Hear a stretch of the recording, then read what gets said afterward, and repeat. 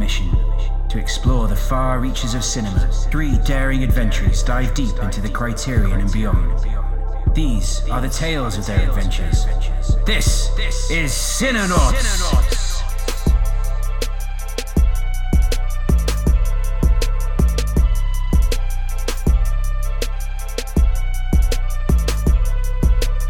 Hey, I'm Ian. I'm Boom. This is Catcher. And welcome to the 4th episode of Cinenauts, exploring the Criterion. Woo. Each week, Boom, Catcher, and I will select and discuss a movie from the Criterion Collection or the Criterion Channel and beyond, and discuss what we liked about the movies, etc., etc. Boom, Catcher, how are you doing? How's your week? Much more relaxed than last week, sort of. Yeah, it's been a much more chill week, although it's starting to get cold here in Canada. Mm-hmm. So that's happening. Windy. It was quite windy the other night. Yeah, you know, Canada's just doing what Canada does best and just gets chilly. So Yeah, I hear it gets cold up there. That's what we've heard down here. yeah. If you're joining us this week, thanks for hanging out. We've had the fun first 3 episodes. If you haven't listened to them, go back, check them out. We did Parasite, the Texas Chainsaw Massacre, Rafiki, and then this week we are going to do my pick, which is A Hard Day's Night, which came out in 1964. But before we get to that, let's hear, what were you guys, what did you all watch this week? Boom, let's start with you. Well, I actually watched a lot of stuff last week. Nice. First things first is I watched Possessor. Oh, nice. What do you think? Yeah, I thought it was really good. Like, it's a good film. It blends sci-fi and horror together really well. And it also felt really new. So that was exciting. And it comes off like really strong for the most part. But it does feel like it's punching up and kind of like missing or lacking in parts. But yeah, the acting is strong and compelling, but it made me so unbelievably uncomfortable. Yeah. Like, when the movie was over, I just felt so weird and so paranoid. Like, I couldn't even look in the mirror. I was like looking in the mirror and I was just like, am I even myself? Like, what the hell? So Mission accomplished. Yeah, mission accomplished. yeah, exactly. Like, I think I said, I'm like, this is a good movie, but I do not like it. Yeah, that's fair. Yeah, so I did that. And then I also got a little festive. Mm-hmm. And I went over to visit my mom and we watched Jingle Jangle. Oh, how was that? It was amazing. Yeah. Yeah. It's like this Netflix Christmas musical, but it's got an all black cast. And it's not like revolutionary in the way of movie musicals, but it's solid. And even as like a 30-year-old woman, I found it incredibly enjoyable and feel good. Like, I love music, I love musicals. And by the time, like, the first song starts, I was like, what is this strange feeling? You know? And I was like, oh my God, that's like serotonin. Feels good. Yeah, it was just like really feel good. And I do think it speaks to how important representation is. Mm-hmm. I think back to all the stuff that like that I loved as a kid. One of the standouts for me would be Chitty Chitty Bang Bang. Mm-hmm. And just like getting that like fun feeling. And all these movies were like pretty white, Yep. but it really didn't matter to me. But then I remember kind of like Cinderella with Brandy. Mm-hmm. And like a Filipino prince. A Filipino prince. Yeah, it was amazing. It was just like colorblind casting, Black Cinderella, Asian prince. And I do think those things like shape our perspective a little bit. So it kind of like, I was honestly tearing up. Like, I was just thinking about like little kids watching something like this and just kind of seeing themselves. So yeah, and the music's just good. The costumes are amazing. Forrest Whitaker's singing. It's a fun time. Yeah, on that, like, Disney also released like a short music video, like a Christmas short, and it was about like a Filipina grandmother, which was really cool. And it starts in Manila and then it comes to, I'm assuming, you know, the United States or something, and they do a bunch of things like that. If you were only Filipino, you would probably recognize. So that was really cool seeing that. So I feel you on that. That's awesome. Yeah, it's just nice seeing things that are kind of like authentic to like your culture, especially we live in North America where there's just so many different cultures. And so it's just nice to see those things being represented. And then the last thing that I did was I watched The Crown season 4. Ooh. Binged it in a day and a half. Whoa. Crap. And it's honestly not like, I would say like, this is kind of a show you might want to savor, not kind of like binge through. Right. But yeah, and I won't give any spoilers because it just dropped, but I am a huge fan of this show. Like, I think everybody has their opinions of the royal family, but we all like love the scandals and intrigue. Right. So the show like really leans into that, but it does it in a really tasteful way, I think. Mm-hmm. So, and they also like spare no expense. Like Netflix drops like 13 mil on an episode for this show, which I think is nuts because if you want to kind of like think about like for scale, if you think about Sense8, I know Catcher's seen it, but that was only on average like 6 mil an episode and they shot that all around the world. So it's crazy to me how expensive the show is. Really? Yeah. They shot that for only 6 mil an episode? On average, first season was like 4.5 mil. Wow. Second season was like 9 mil an episode. Dude, they need to bring that show back. I mean, it's maybe not like leave it rested, but Sense8 was so good. It was so good. So sad. It's one of my all-time favorite shows. My roommate actually is watching it right now in the other room because I finally got him to do it. It's an absolutely outstanding show. I love it so much. Nice. Yeah. But yeah, we sidebarred pretty far from The Crown. So all I'll say about The Crown season 4 is it's good, but I think it's the weakest season yet. I think they're leaning. So we've all been waiting for like Diana to come into play. Yeah. She does in this season, but I think that they lean a little bit too heavily on it and kind of use it as a crutch. And it gets a little repetitive. And we also have Gillian Anderson playing Margaret Thatcher. Mm-hmm. And she does like such a good job, but it's also like hilarious because Margaret Thatcher's like such a character to begin with. Yeah. And it's also Gillian Anderson, so she's still kind of like hot. Like it's weird stuff, but it's good. So yeah, that was my week. Nice. Catcher, what about you? Oh, I started watching the new James Bond movies. Spectre and I started with Quantum of Solace just because everyone hates that movie, and so if everyone hates something, then I'm on board to try and like it for myself. And we have a mutual friend, Jonesy Loves Beer, who's like a huge James Bond fan, and so I texted him late at night because I had this amazing realization about one of the openings, and we talked for hours, and I was like, you know what, I'm going to rewatch the series. So I watched that, and then really though, like I spent a lot of this week listening to podcasts, so I kind of want to shout out two that I've been really, really loving. One is called Story Break. It's on the Maximum Fun Network, and it's done by the guys Rocket Jump. They're like a YouTube. They made like some movies and stuff, but they do basically every episode is 1 hour long, and they have to crack a story, or like they have to basically crack a movie idea. Based on random shit. So they did like a Kellogg cinematic universe. They did like a Jar Jar Binks story. All that. They've done like, so at the beginning, it was a lot of like video games. There's a Duke Nukem episode that is absolutely amazing. And they've gotten a little bit more like abstract over the years, but it's incredibly good. They're just 3 screenwriters and they're just trying to crack a story. It's brilliant. I've never heard of that. I like Max Fun though. That's a good network.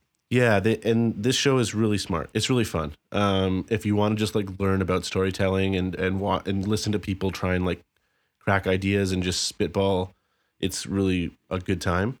And then the second one is the Team Deakins podcast, which is Roger Deakins and his wife James Deakins, and they sit down with like directors or actors, cinematographers, whatever, and they interview them about their work, and they just talk about the process. And if it doesn't make me want to like watch every movie ever, anyone they talk about, it just gets me so hyped, and they get into the details and what it was like to make these movies. So they were talking about the assassination of Jesse James by the coward Robert Ford, and on the most recent episode. And I'm like, okay, I need to watch this movie. It's been too long, and I'm really hyped to watch it now. I've never seen that movie. That's been on my list for a long time. I've heard it's amazing. I just have never gotten around to it for some reason, but I've heard it's great. I watched it when I was younger, when I was like first started getting into movies, like in college, and there was something special there, but it didn't click for me at the time. So I'm excited now that I've been like watching so much stuff and have much more like a little bit of a trained eye. I'm excited to rewatch it with that. So yeah, that's what I've been listening to podcast Team Deacons and Story Break. Definitely check them both out. Yeah. Nice. Let's see. So this week my movie watching was less so than normal because I got a PlayStation 5 and I have been playing that nonstop.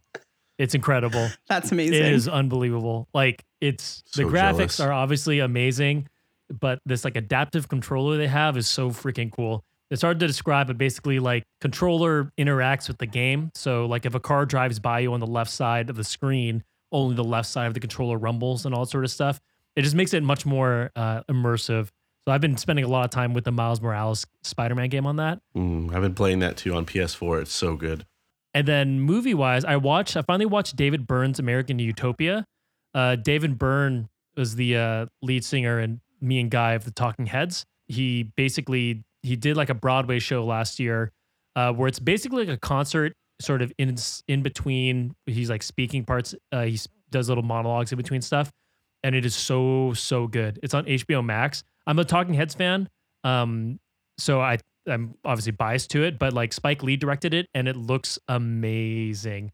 Like, Oh, wow. yeah, like it looks real. There's a lot of really cool cinematography stuff he does with the show. That's what I heard too. It's really pretty to look at, and obviously the music is fantastic. So, Sweet. yeah, I recommend those. I heard today my buddy sent me a thing. Spike Lee's directing a musical based on the What? history or the story of Viagra.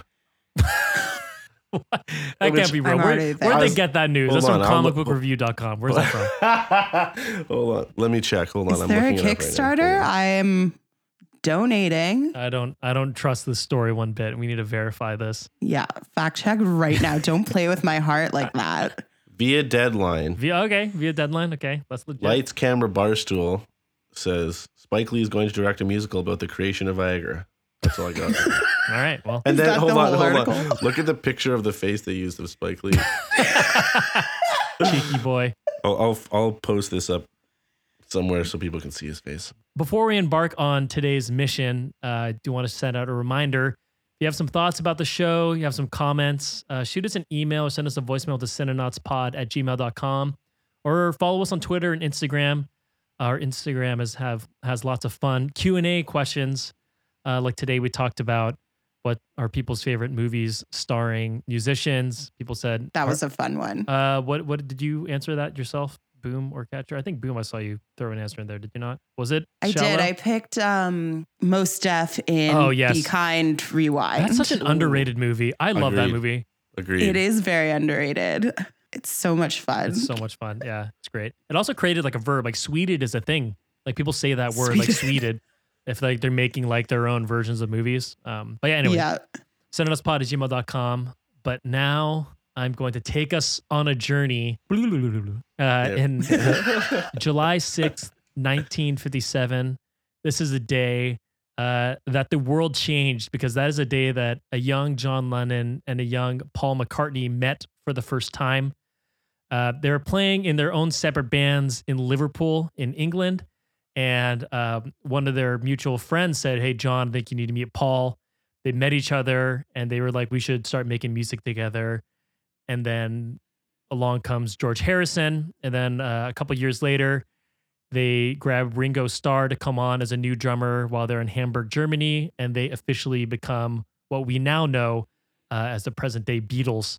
The Beatles are my favorite band, like ever. I think it's hard to quantify them for me sometimes. I would put that like, I feel like it's a cheat when I say that. So but the Beatles are absolutely, I grew up with the Beatles. I love all their music. I frequently listen to them. I actually talk about them at length on our friend Slim's podcast, Faves. So you can check that out. I actually talk about Abbey Road. But so the Beatles, they come onto the scene. They're playing shows in Europe.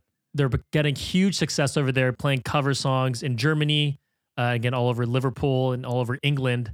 And then they release a song in 1963 and a single or album called Please Please Me. So this was their debut LP. This album basically kicks off what is now known as Beatlemania, where they become the biggest not band in the world, just the biggest thing in the world.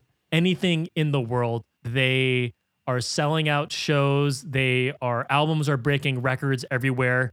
And then at the same time, there are already hits in England. There are rumblings of this British band, this British rock and roll band. And the Ed Sullivan Show takes them over here in the United States in February 1964. The show was viewed by 73 million people, which at the time is insane considering, I mean, that's a crazy number now. And then considering how many fewer people had TVs back then, that's huge. And then that just kicks off Beatlemania here in the United States. They go on to do sellout tours and baseball stadiums all over the world. And then they go on to become, arguably the biggest and most influential band of all time. Before they stopped their big Beatlemania tours, their producers were like, you know what? We need to capitalize on what we can do with these guys. Mm-hmm. And they decide to make a movie called A Hard Day's Night. A Hard Day's Night comes out in 1964, and we're obviously going to discuss it, but it's basically takes a day in the life of the Beatles, and the movie makes $11 million in the box office in 1964, which by today's standards would have been $91 million, which is pretty wild. It was really the first time a band had done anything like this, and it obviously sets up a whole bunch of influences for music videos, the way bands are able to cross the boundary of being just musicians to bringing their music to the world in different formats. They go on to make another movie called Help, which has equal success. It's also the same sort of giddy, goofy, sort of slapstick comedy that is very reminiscent of the band. And then they also do The Yellow Submarine, the animated psychedelic cartoon, but they don't voice any of the parts in Yellow Submarine. They just use their music, but they are starring in A Hard Day's Night and Help. Like as a band, they only made music for 10 years, 1960 and 1970. But in that time, they did more for music and more as musicians than I think any band has ever done and probably will ever do. They were so influential and were able to change the direction of all their music. And so, yeah, I thought this was an exciting pick for me. Like I said last week, I had some other decisions, other movies I want to talk about, but I think we have had some stressful times. So I wanted to pick a feel-good movie for us to discuss about a band I love deeply. Let's get into it. Boomcatcher, are you two Beatles fans? Or what is your relationship with the Beatles? I think I would definitely call myself a Beatles fan. Mm-hmm. However, I didn't grow up in the quintessential Beatles household. Right. So I kind of discovered there's no escaping the Beatles. Mm-hmm. I always knew they were a thing. I always kind of heard their music. But I think the first time their music really ever gripped me was when I went to see Across the Universe. I don't know if that's sad to say, but no, I don't think so at all. No. Yeah, but it's true. And that's kind of piqued my curiosity and kind of went from there. But they've never been a solid part of my musical interest or life. I definitely understand how influential they are. I definitely love their music. I do think it's great. By the time I kind of was properly introduced to them, I had already kind of had an established musical taste, So yeah, that's kind of my Beatles life. Yeah, Across the Universe is great. For those who haven't seen it, it's a movie musical that came out in 2008 or 2009, I want to say. Yeah. Starring Jim Sturgis and Rachel Evan Wood, and it's very good. They do a lot of really cool versions of Beatles songs in there. The Let It Be in particular is amazing. I bawled. Yeah, the Let It Be is really good, and I love a bunch of them. Catcher, how about you? I definitely grew up on the Beatles for sure. Day in the Life was my favorite song in third grade, I think. My dad, I got a little tape player. Yeah, third or fourth grade or something like that, maybe a little bit earlier. My dad gave me this suitcase that was full of cassette tapes that he had when he was younger.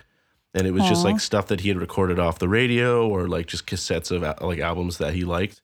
And on one of them was a Beatles mixtape that he had. And I would listen to the shit out of that. They're so amazing.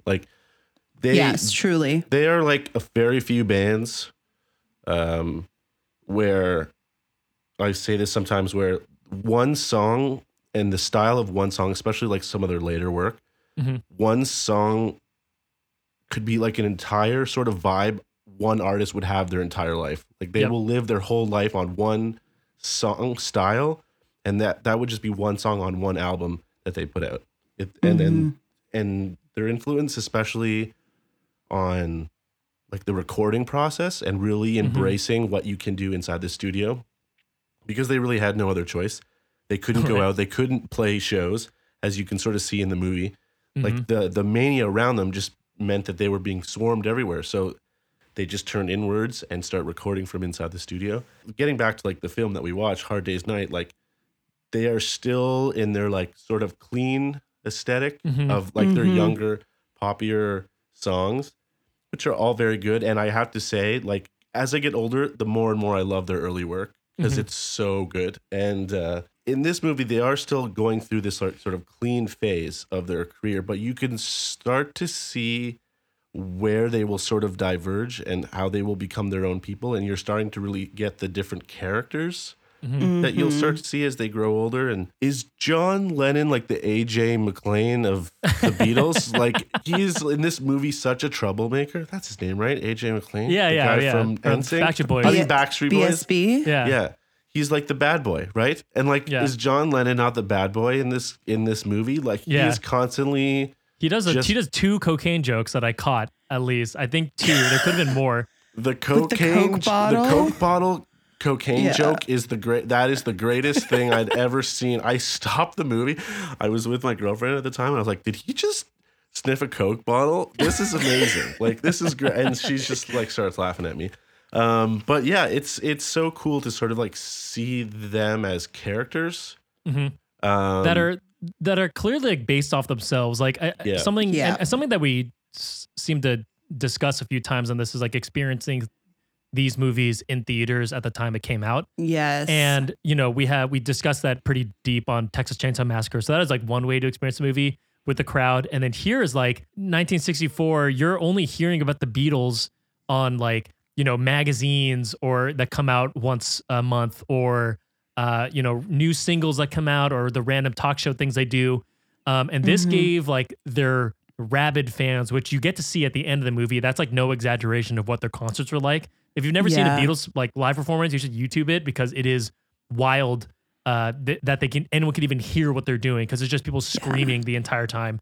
And you know, so these people get a chance to watch their favorite band, like their idols, for a dedicated, you know, hour and a half of time where it's uninterrupted and they just get to stare and get like a sense of their personalities because, you know, I've watched tons and read tons of books on the Beatles and watched documentaries about them. And, you know, their real life personas are pretty much like what they are in the film. Like it's very accurate to who they're like. It seems like, you know, they had a lot of say into how they were portrayed on screen. Like John was very cheeky and very sarcastic. And that comes a lot. Like he was very, you know, just overall their sarcasm, like they're playing for the Queen. And at one point they said, you know, this song is for the people all the way in the back. And if you're up in the front, you can just jangle your jewelry. So, you know, they're like, they're very like cheeky and smart asses like that. And that is throughout the whole movie.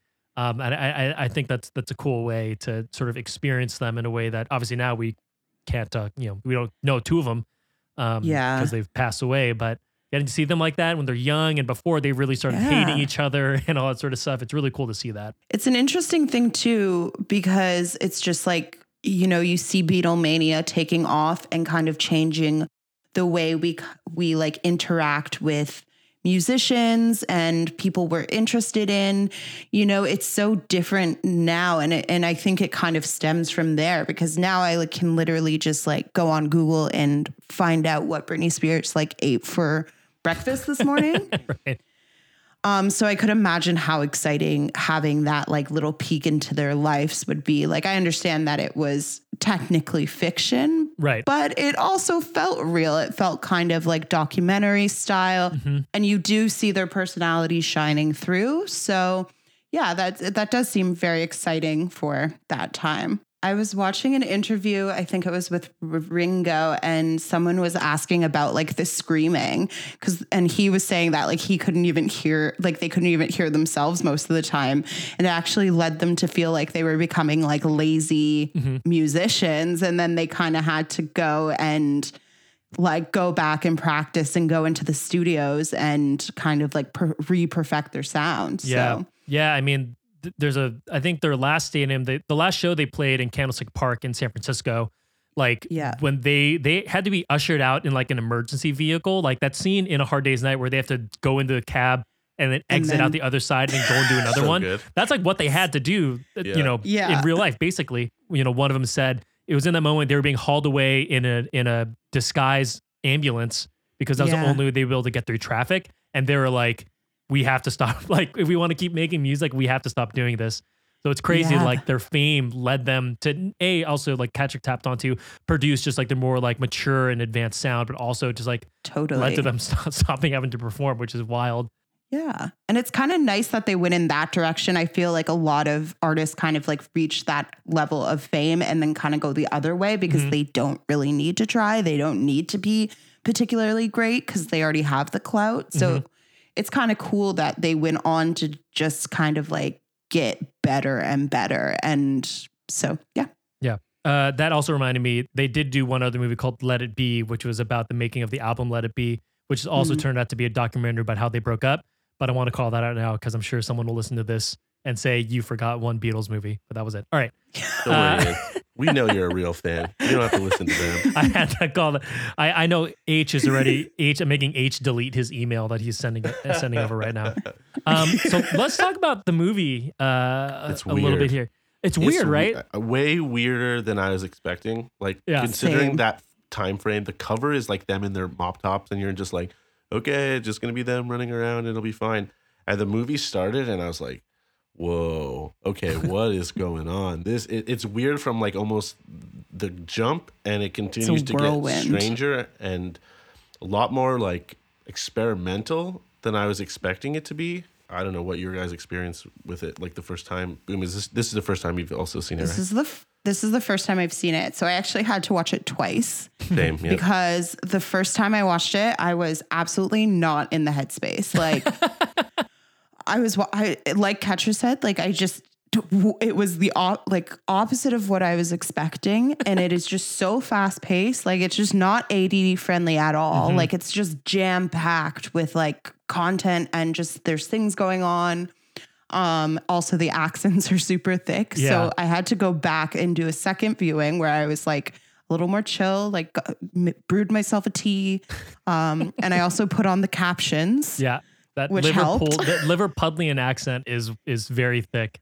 Yeah. Thick with 2 C's, maybe even 3 C's. I actually read a thing where they had wanted to, when they distributed it, like in America, they wanted to redub their voices in a way that sounded less intense.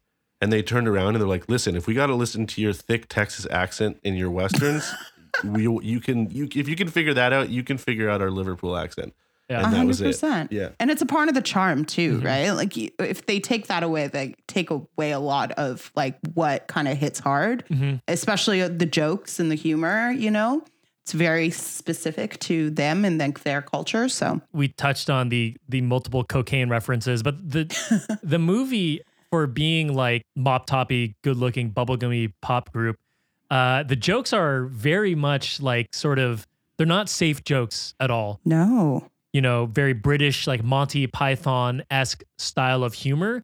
Like when they introduce the grandpa's character, we'll talk about that in a little bit. But when they introduce the grandpa, they do like a wordplay joke for like, you know, immediately it's like, oh, he's very clean. He's very clean. Like they do the same joke several times and just sort of reiterate it and spin the writing. And every time I'm like, that's like very clever and something that, you know, I think is very, very British humor to me. Well, it's very, my girlfriend is actually from Liverpool. She's a Scouse. Nice. She's a Scouse. And she was telling me, she's like, this movie is very Liverpool. Like the wordplay and that specific style of humor is very much ingrained in sort of the Liverpool way of speaking and their sort of like specific Liverpool style. So it was really cool to get that insight because you really are getting a vibe of like how they grew up and like what they see as funny and you're seeing more of their personality in the way they talk It's got it's got so much more weight to it. They're not just saying funny things for funny's sake. It's like this really is how they would speak to each other. And the writer of the movie like lived with them for like a week and was like really spending time with trying to make sure that what they were saying was things that they would say. But then just to see how clever they are, like you understand why their writing is so strong, like their songwriting is so strong because they have such a great grasp on language, and that really comes through with the dialogue. Obviously, it's written by playwrights, so that helps them. But I think a lot of it is inspired by the things that they've actually said. So it's cool to see that's where their mind has always been, at this sort of like weird, fun place. Yeah, my favorite little gag they do is the one where John is in the bathtub. And the manager comes in saying, "You're late for rehearsal." And like, "John, get out of there." And then like the water starts to fan and it's just John's clothes in the tub. And then he walks in and goes like, "Oh, what are you doing?" Blah, blah, blah. I mean, just little things like that. Like it's so stupid and so just just very cute humor, but also like very smart and very, it's not written for the teen fans they had, right? Like I think it's giving their fans a little more credit into the kind of things that they would find funny. Yeah, and it works really well. I like those like little moments, like the bathtub moment or this part where they're on the train and then all of a sudden they're like outside of the train. Right. Like I like, because it is so like kind of documentary style and it does feel real and you do feel like it's a day in a life. I kind of like those moments that are a little bit more like movie magic moments and an interesting choice. And I think it worked well and kind of reminds you that you're here to have a good time. So before we get to the musical numbers, let's talk a little bit about the grandpa. The grandpa played by Wilfrid Brambell. He was like a fairly popular comedic actor in England at the time. So I think he at the time he was pretty famous for people watching it. I had never heard of him other than this movie, and he is something else. So basically the whole movie circles around the Beatles trying to get to this show to perform at a TV performance that they're scheduled to do, and various things happen along the way. But like the Beast subplot is Paul McCartney's weird grandfather who's just getting into all sorts of trouble. He's stealing from a casino. He's getting autographs signed that he's from the Beatles that he's going to sell on the street. He's sneaking into like various things. He convinces Ringo to like maybe leave the band for a bit. What did you think about the grandpa? I absolutely loved him. He was like hands down my favorite part of this movie. I like you just saying that he was like a popular comedic actor in England makes me excited because I think I would just watch him like all the time, always. I also love like he's just such a menace, but like I also love that he's like low key ACAB. Like in the scene when they get taken in by the police and he like calls out, what does he say? He's like, "All right, you paid assassins," and then just like jets. I was like, this guy is too good. And he's just like positioned really well in the film and kind of like comes in at the perfect moments. To be honest, like there was a lot of parts where I was just kind of like a little overwhelmed. But any part with him, I was just like feeling very like engaged and I was laughing out loud. And he's great. He's the star player, I think. I don't know. What about you? Well, you had mentioned sort of that early joke when he's first introduced and they're all like, the line is like, he's a clean man. And they keep bringing up the fact that he's a clean man. And I was like, why do they keep calling him a clean man? This is weird. I don't understand what's going on. And so I was looking it up. So it turns out, so he, like you mentioned, Ian, he's like he at the time was a famous comedic actor. And he was playing a character on TV and they would always call him like the old dirty man. So he was the old dirty man to everyone in England at the time. And so to cast him as like this reoccurring joke is like they keep mentioning that he is like the clean man because of him being actually the old dirty man. So it's like he's an old clean man. And so that's and again, more of this like funny wordplay and like really speaking to the audience and being like, we know what's going on. Like they're not trying to create this like fake level of artifice. It's like, no, we're going to have fun with this. This is going to be a good time. And I totally love that. And he just is like, what is he doing half the time? Who knows? But it's just like getting into the craziest trouble. Like that he gets so excited about that Ringo's invitation to go to some skeezy like bar Casino? casino thing, and he's like, the look in his eyes, you're just like, this guy's a troublemaker. I love him. Let's see. And when he takes the outfit bellhop? from the bellhop, and then when he's in the closet Yeah. and they just keep on going, and there's like, there's an old man in the closet, and just like, so yeah, it's so funny. Yeah. So it's funny you brought up like the grandfather is low key like ACAB, which I also caught on to. Yeah. You know, the Beatles, they all become pretty, very, very vocal, like social activists. In particular, John Lennon becomes very much so. And like, I know Paul McCartney is very big for veganism, and George Harrison was very involved in like the Free Tibet campaign and all that sort of stuff. So they all took their various routes of political and social like awareness. And it's funny, like in that scene where they're Ringo and the grandfather in jail, after the cops are chasing them around, or the Bobbies are chasing them around, they do a shot where they zoom into a poster that's on the wall that says, you know, London police, like best job in the world or something like that. So I think even Yeah. at the time they were trying to throw in little like little winks to people being like, yeah, like we're not as buttoned up as everyone thinks. You know, they're sort of playing Yeah. fun at that. Even like the sequence in the where they're like doing the interviews and stuff. Yeah. They're playing like they're really like mocking so much of what they've experienced on their day-to-day life, like getting interviewed, and the way that they're able to like turn that on them and have the interviewers become the butts of the jokes. I think that's totally cool. Like it just shows a whole lot more awareness than I think you might expect from. I feel like that's probably the theme of this episode. Just like not being shocked by how aware and self-aware they are, and how they Yeah. vocalize that. It's so great. Especially for that time. Yeah, and more things like that. They were, I mean, again, they were just like very funny and sarcastic with things like that. And that came to head in 1966. They were being interviewed, and someone basically, you know, they're talking about the Beatles and how popular they are. And John Lennon basically says, you know, he says we're more popular than Jesus now.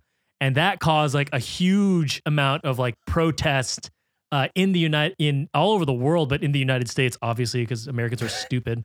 You know, they were like Beatles burnings because they were God. saying like, oh, you know, they're saying they're bigger than Jesus or whatever. And so it's funny that this happens a couple years before, you know, their little sarcastic interview comments really It's like the bites them in the Starbucks butt. Christmas cups. Right, Remember right. that? I worked at Starbucks during that, and a lady actually came in and yelled at me. Oh my and I goodness. was just like, if this is the biggest problem in your life, then you must have a really good life.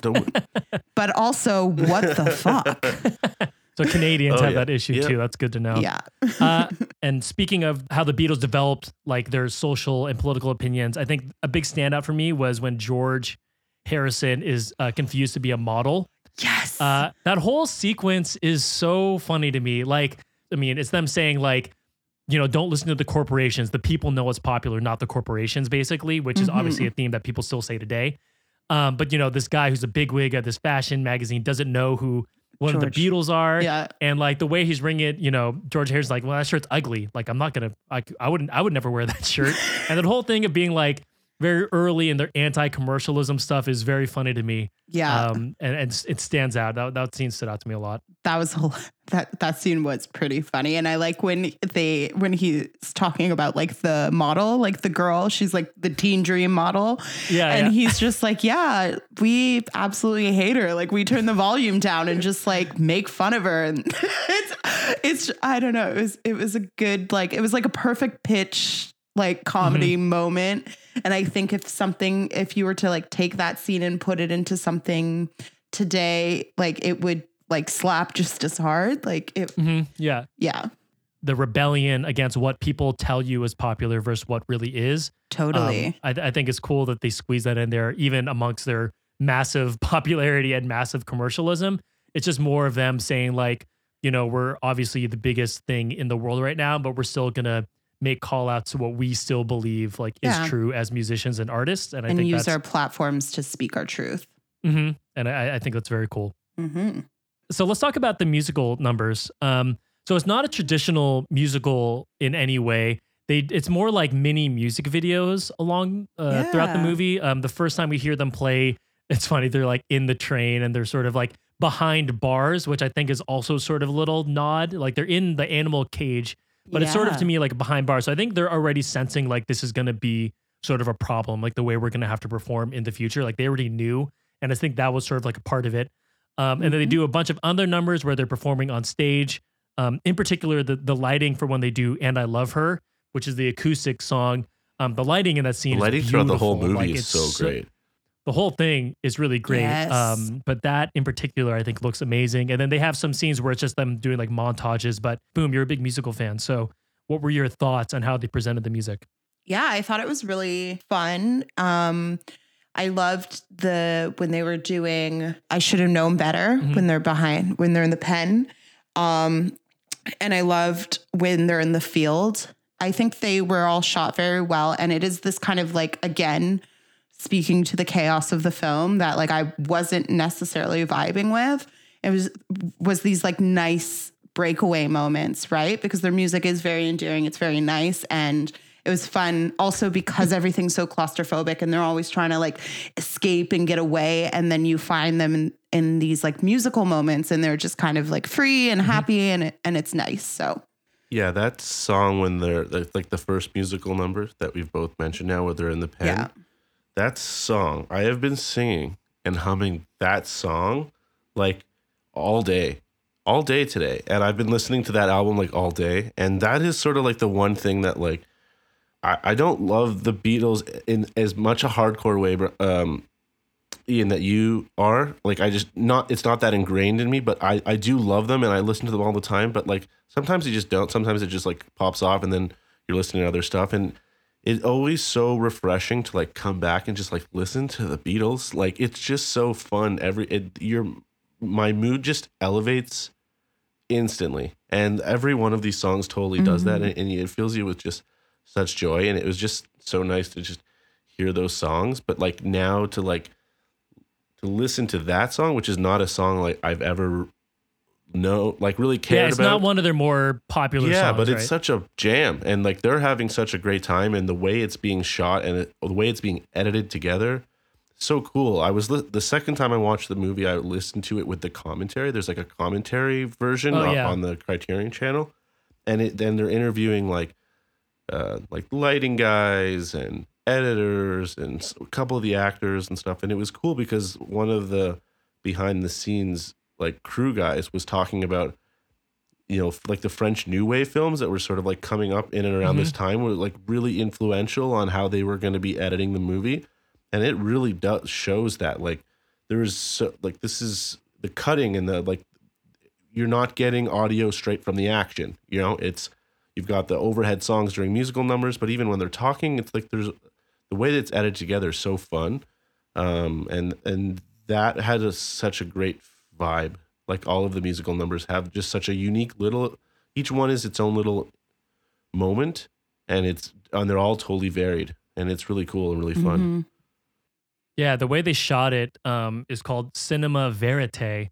That's sort of the style that cinephiles and film nerds use for like the black and white documentary style. Totally like French New Wave sort of stuff. Yeah, 100%. So let's talk about the last scene. So the last scene is basically an extended concert, essentially, that just features them playing, I think, 3 songs, and then just with cuts of that insane crowd, which again, like, people watching it might think that that's acting, but if you look at any concert footage of them performing live, that is what is happening. And so for me, I think that's a cool, like, sort of, obviously, maybe at the time, obviously they didn't realize like how long sort of archival footage would last. But to me, that's like almost sits as like historical documentation, right? Yeah. Of like, of what these concerts were like. And they put it on film, they put it on screen for people who haven't been to a Beatles concert. They don't know what it's like. This is their opportunity to say, hey, if you haven't had a chance to see us, we didn't come to your town, you couldn't get tickets, you couldn't afford tickets. Like, this is a concert for you. And I think that's such a cool like tribute to their fans and to like how they could experience the Beatles in a way that they, never get to before. It was nice that they found that balance because I think like there's a lot going on in the movie and it's a fun movie and it's comedy and I like that they did that at the end because at the end of the day, like they're musicians. And that's why people love them. So it was just kind of like this nice touch. And I do feel like it was very balanced to the film. Like I've seen movies like Bohemian Rhapsody when they basically just like recreate the Live Aid show. The Live Aid show. And I was like, I don't need this. Like this is like 15 minutes we could be spending like doing something else and like showing something else. But I did like the end when they were just kind of playing their music. It was very sweet and it was a nice touch. And I think it worked well with everything. And that's what they were kind of like racing towards as well. Like this film seems like they're going from point A to point B, how they get there. And they get there. And I like that we spent some time there. So, yeah, I mean, that's what Boom said right at the end is sort of exactly how I feel. Like there is this sort of like momentum that's happening throughout the movie. We're like, okay, we are sort of like, we are slowly getting to this thing. And so that anticipation just feels so much better when you're then like, it's satisfying to have that end where it's like, okay, yeah, here is that thing you've been waiting for, that thing we've been teasing you the whole time. And here are the Beatles doing the Beatles thing. And it makes sense. It makes a lot of sense that you would have that at the end. Everything else before it is, to me, like is much more fun and interesting and like crazy. But it is nice to have that, I think, the balance. Awesome. Did you have any other points you want to call out? No, I like, there was like one, like there's just like some fun moments. Yeah, like that whole conversation with John Lennon and that woman, and they meet sort of in the stairwell. And she's like, oh, you're him. He's like, no, I'm not him. And she's like, no, you're him. And then it's like they never say his name. It's sort of like this back and forth, you know? And he finally convinces her that he's not him. yeah. And she walks away, and then he's just kind of like, oh, she's more him than I am. And you're like, well, because she eventually looks at him and is like, wait, no, you look nothing like him. And then he gets kind of like in his feelings about it. And that's also like when he's walking away and he's like, well, she looks more like him than I do. That's like in his head. Yeah, right. But it's so like, it's so cool to see them so like, how many times he's run into that situation before. And like, I just love the way veiled in this comedic persona, in these comedic personas, you really get a real truth about what it was like for them in that time and how hard it was for them and what they were going through. And the movie is hard to get into. Will be hard for a lot of people to get into. I think it's just so abstract. It's more abstract than you'd expect. And but there is like such a great kernel of truth inside that movie that if you take the time to sit through and get through, like you really do get some really interesting information about their experience in Beatlemania. So yeah. Nice. So let's choose our criterion moments. So for those who are listening for the first time, each week we select a scene or moment from the film that we choose to be our criterion moment as to why it was featured, in this case, to be in the Criterion Collection. Who wants to go first? I can go first. Well, I can go first because I'm cheating on my answer, or I can go last because I'm cheating. So it's go first because you're cheating. Okay, so my cheat is, it's not a scene. It's like, it's in the Criterion because of the movie, like what it is. Like, as we've talked before, it's like, it's the grit, like at the time, the biggest band in the world putting out what was essentially like a small budget film that was just going to sell records. That was the reason they were making it. And then instead what they did is they turned around and made this a surreal, honest, somehow like a surrealist, honest depiction of what it's like to be them, and sort of like turned fandom and everyone who was looking at them, it sort of like, it took and put a mirror up against them and forced them to sort of like look at how they look at them as musicians and popular figures. And so it's like not one scene or another. It's like, it's in the Criterion because the whole thing is just batshit crazy. And you can't you can't believe they did it. And I think if I have to pick a scene, then I think it's that interview scene, because it just embodies all of those ideas. But it's not just one scene. Like that on its own is not particularly mind blowing, but it is how the whole film is made. Is just like, whoa, they did that. That's crazy what you just did. So that's my cheat. I accept the cheat. Boom. What about you?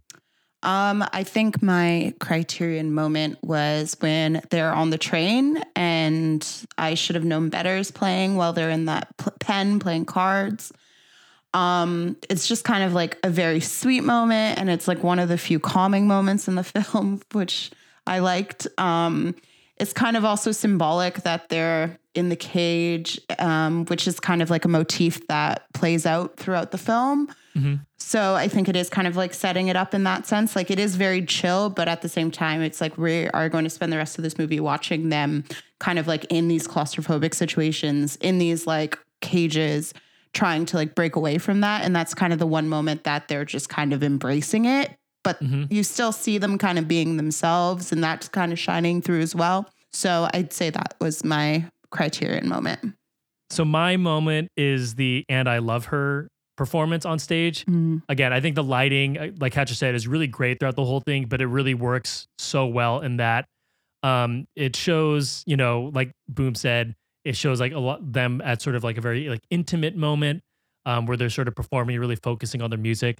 Also, that's one of my dad's favorite songs, and so whenever I hear that, shout out to my dad. Again, I think I'm with Catcher too. Like I think it's in the Criterion, because it's the Beatles and their first movie, and you can't, you know, deny their impact on any sort of pop culture moment that they had, and this was a huge one in particular. So just a quick thing, because you mentioned lighting again, and I've been meaning to bring this up.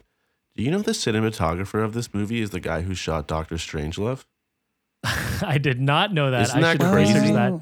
That is crazy. And he also was a cinematographer on Last Hope. A New Hope. Interesting. A New Hope. Jeez. Oh, God. I can't wait to hear those letters. Yeah. Interesting. Star Wars A New Hope was this guy as well. I did not know that. But he had done Doctor Strangelove just before this movie. And then he did this. So the lighting obviously is quite telling. Like, it is so gorgeous in this movie. And yeah, I found that out. Yeah. So he worked with Kubrick and the Beatles back to back. Pretty big. That's a 1-2 punch. Yeah, that is a 1-2 punch. Great picks, everyone. So let's go to our Criterion pairings. So again, each week we choose what we think we should pair with it. I'll go first on this one. My Criterion pairing for this, which again, if you have a better name for us, let us know. Shoot us an email, tweet at us. Is John Lennon's book In His Own Right, spelled WRITE. It's actually like, it's classified as a nonsense literature surrealist poem book. It's only like 80 pages or so. And it's basically a bunch of poems and drawings that he wrote from when he was a kid up until when it came out in 1964. So right around when the movie came out. And if you want a sense of like how John Lennon's mind works, you get more of it in the later songs like I'm the Walrus and stuff like that. But you get a glint, and you get it in the film as well. But the poems in here are really great. I mean, the title alone, he puts in like a little wordplay there in his own right. But the poems in the book and the drawings in it are all really cool. I'm sure you could find, I think it's only like $10 on Amazon, but I'm sure you can find PDFs of it somewhere online. And it's really cool just to see again, like into the mind of the great John Lennon. So that will be my pick for that. Sweet. Boom. How about you? So the first thing that popped into my head when I was thinking of a pairing for this film was Nick and Nora's Infinite Playlist. Cool. Yeah. Nice. I mean, there's parallels in the sense that it's like a small scale adventure that plays out over like a short period of time. Also, like one of the driving forces of the film of the story is music. And like Nick and Nora came out when I was like 18, and the music I was listening to was kind of a way of like soul searching in like an intense teenager kind of way. Right. And for some reason, this movie just seemed really important. As I'm sure Hard Day's Night felt to people like when it came out. I mean, obviously not on the same scale. No, but the way music spoke to them. Yeah, I think that's fair. Exactly. Yeah. And then it's also kind of like documenting that moment when like indie was entering the mainstream, and coincidentally, like all those bands sound like the Beatles anyways. And there's also like a cute scene with like a Beatles analogy in it. And I'll literally never forgive the early 2000s for like positioning Michael Cera as this like weird pseudo heartthrob. But I do think it's just like a cute nostalgic movie. And I think like our parents or, older generations would kind of like look at Hard Day's Night as in the same way. So yeah, Nick and Nora's Infinite Playlist. Yo, I Great. dig that. That's a great. Great pick. poll. Yeah, great pick. Okay, so for mine, Ian, your favorite band is the Beatles, and my favorite band is Radiohead. I love Radiohead's Radiohead. also my favorite band. Okay, I have 2 ones. But I'm with you on that. Okay, it's the Beatles, it's Radiohead, and it's Kanye West. Yes, put it that- yes. Okay, that's my top 3. So in a sort of like weird, I always think of like Radiohead and the Beatles as sort of like these like two like they're sort of Radiohead is like the end of like what the Beatles started in a weird way. They are sort of like in a similar style band, and they put out this a really amazing documentary that followed their lives during like the blow up of OK Computer, a documentary called Meeting People is Easy, and it just shows it's sort of the same movie, except instead of it being like this haha silly pseudo documentary, it's an actual documentary, and it just shows how terrible being famous, especially as a musician in the 90s, can be, and what that experience is like. And in the same way that how A Hard Day's Night showed that toll, and what was happening to them would lead them into sort of their more creative period. This experience for Radiohead is what they turned around and made Kid A and Amnesiac with. And so to see them just totally get destroyed by being on tour and overworking and all this stuff, and then to know what sort of comes right after this, it's really cool. So I think it's a great pairing for this movie. So Meeting People is Easy is the name of the documentary, and it's about Radiohead. So Nice. Yeah. that's my choice. I'm going to try and prevent this from derailing for another 45 minutes, but I actually think the 2 other musicians or bands that I think have the prowess and the creative development of the Beatles in that time span are Radiohead and Kanye. Yeah. I think those 2 bands, no 2 albums sound alike for, I guess Radiohead, once you get to, OK Computer to the Bends was like night and day. And then from there on, like no 2 albums sound the same. Kanye obviously has the same thing after the Late Registration. Yeah. Both bands are victims in varying degrees. And for Kanye obviously brings it upon himself more than the other 2, victims of popularity and fame. Yeah. I think those 2 artists are on that level as well. For sure. Great picks. All right, so let's get to our rankings or rating. So I'm going to give this a 4.5 out of 5. I admit massive bias. Yeah. I admit my love for this movie. I admit my love for the Beatles. Again, I love it shamelessly. There's nothing. This is like if our buddy Danny over at 70 millimeter, if he's talking about any Spielberg movie from 1980 to 1990, that's a 5-star immediately. I will treat this in the same protective coating as that. I just love him so much. It's so cool to see. Like if I were to time travel, I would time travel to see the Beatles live, like 100%. That's what I would do. Or if I could control where I was, it would be to see them in the studio recording specifically. But that is what I would do 100%. So this is the closest I get to it, to seeing them perform like that. And so for me, it's just like I would love to see it. I am ready for the lower ratings. Who wants to go first? Okay, Boone, why don't you go? Okay. Because I think I might have a little bit more I might be more forgiving, but you also Okay. enjoy musicals, so I don't know. So why don't you go and we'll see how it goes. Okay. I give it 3.5. That's better. I was expecting. Okay, Yeah, I'll take no, that. I do think I can kind of look at it in like a holistic way and understand that it is a truly good film. I can understand how influential and important it was. But I do think a lot of what makes this film special is kind of exclusive to being like a diehard Beatles fan, or maybe Right. even just like a solid Beatles fan, which I'm not necessarily. And I did find it to be like very jam packed. And I do think that I was just kind of like rearing off a little bit. I wasn't able to, I just felt like I was working really hard to like it. So, and in the end I do, but yeah, so that's kind of where I lie. And I know that when I say I'm not like a solid Beatles fan, I know that also means that I'm like 1% of the population. So I feel like objectively, this is like a 4.5 star movie. This is just me being. I get flack for a Beatles love often, so you're not alone on that. Yeah. Boom, you have to rate them how you see them. And it's not up to anybody else's whatever. And we all are going to have our own experiences with movies. And sometimes it's how you're seeing them at the time or your headspace. And sometimes you hate a movie and sometimes you turn around and you love the movie. And you just have to be living your truth and don't even worry about what other people think.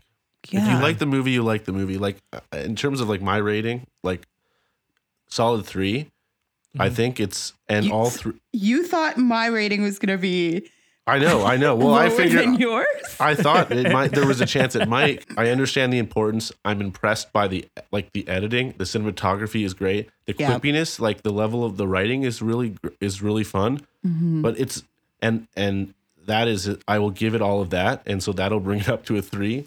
But it's not. But it's not a movie I'm going to sit down and put on all the time. I'm not. I'm a serious film guy. Okay. I don't like your funny movie. No. Exactly. Yeah, exactly. No, it's just like, it's not comfort food for me. Like I'd rather put Spaceballs on than watch this movie if I'm looking to like just make myself feel good and watch a good funny movie. But yeah, so like 3 solid stars. Like it's incredible what they did. It's truly ahead of their time. But 3. That's all I got. Just 3 stars, but the most solid of all the stars. The most solid of 3 stars. It's not like just a good 3. It's a solid 3-star movie.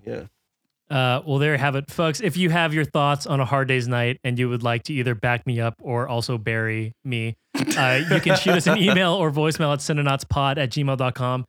We got 2 voicemails this week from the same person. I already talked about him earlier in this episode. Our buddy H over at Dune Pod. I knew he'd be sending one in.